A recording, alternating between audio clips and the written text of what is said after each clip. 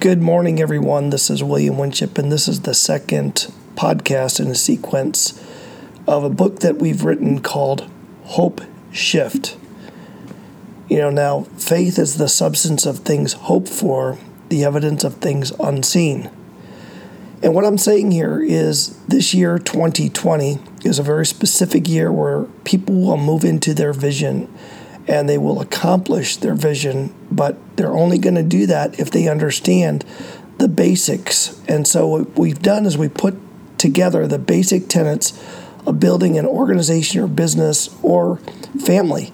And so it all relates and it all has something to do with each other. The concept is the way you do anything is the way you do everything. So if you do business with excellence, you may also do your home with excellence. And so there is an integration. I call it total integration. And the concept I want to talk about today is a vital concept. It's called scope. Oftentimes we talk about what is a scope and sequence of the work that we're doing. And most people don't plan well. We talk about this concept of developing goals and having goals as your ideals to actually move forward. But often people don't know how to actually do goal setting very well. They create these grandiose goals, which there's nothing wrong with having high and lofty goals. I happen to call that vision. Vision needs to be broken down into a sequence of items. So in other words, we break things down into a sequence. So what is it that we need to do? For instance, I was looking at this beautiful Trans Am. It's a really beautiful car. They're reproducing it right now. I really like it. And as I take a look at it, I'm thinking, okay, if I were going to want to own a Trans Am as an example, well, the first thing I would have to do is I would have to have a vision for it. And so I would use in a metric that we've created, I would use the vision of it, which would be Trans Am. I would get a picture of it. What would it look like? In this case, I would like a white Trans Am, and I would like it to have a gold eagle on the front, which would be really ideal. In fact, I would like to have it lit by gold lights underneath it, those gold lights you put underneath. And that would be the concept of what I would have in mind. So that would be the vision of the automobile. But then you have to start with the basics. How are you going to purchase this particular vehicle? Because not everybody has the kind of money to be able to purchase a brand new car just at the idea of their vision. So I would break it down and I would begin with, let's really detail this concept. And it would begin with, how am I going to earn the revenue to purchase that vehicle? And I would think about that. And then I would begin to specifically decide to set aside a percentage of my income to begin to save for the purchase of that vehicle. And then I would start looking at the specifics of exactly what I wanted that vehicle to be like. Would it have leather seats? Would it have white leather? Would it have black leather? Because black can be very hot in warmer climates, but white could be very hard to keep clean. So maybe I'd want to have a tan interior. And then the tan interior, maybe I'd like it to be leather. So I'd get very detailed and very specific about what it is ultimately that I was hoping for. Remember, faith is the substance of things hoped for. So here would be the goal.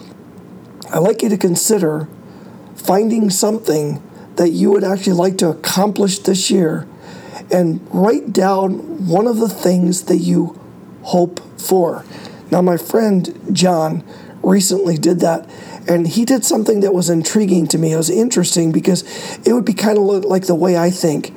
He actually began with number 10. He didn't begin with number 1. He didn't start with his number 1 goal. He started with number 10, and then he built up from the bottom up, which is exactly right.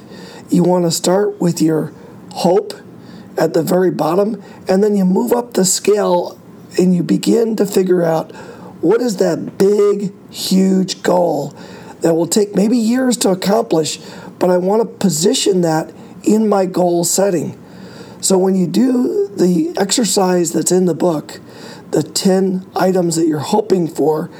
Do all of those, and then find a mentor to help you to work through the process of creating a realistic sequence.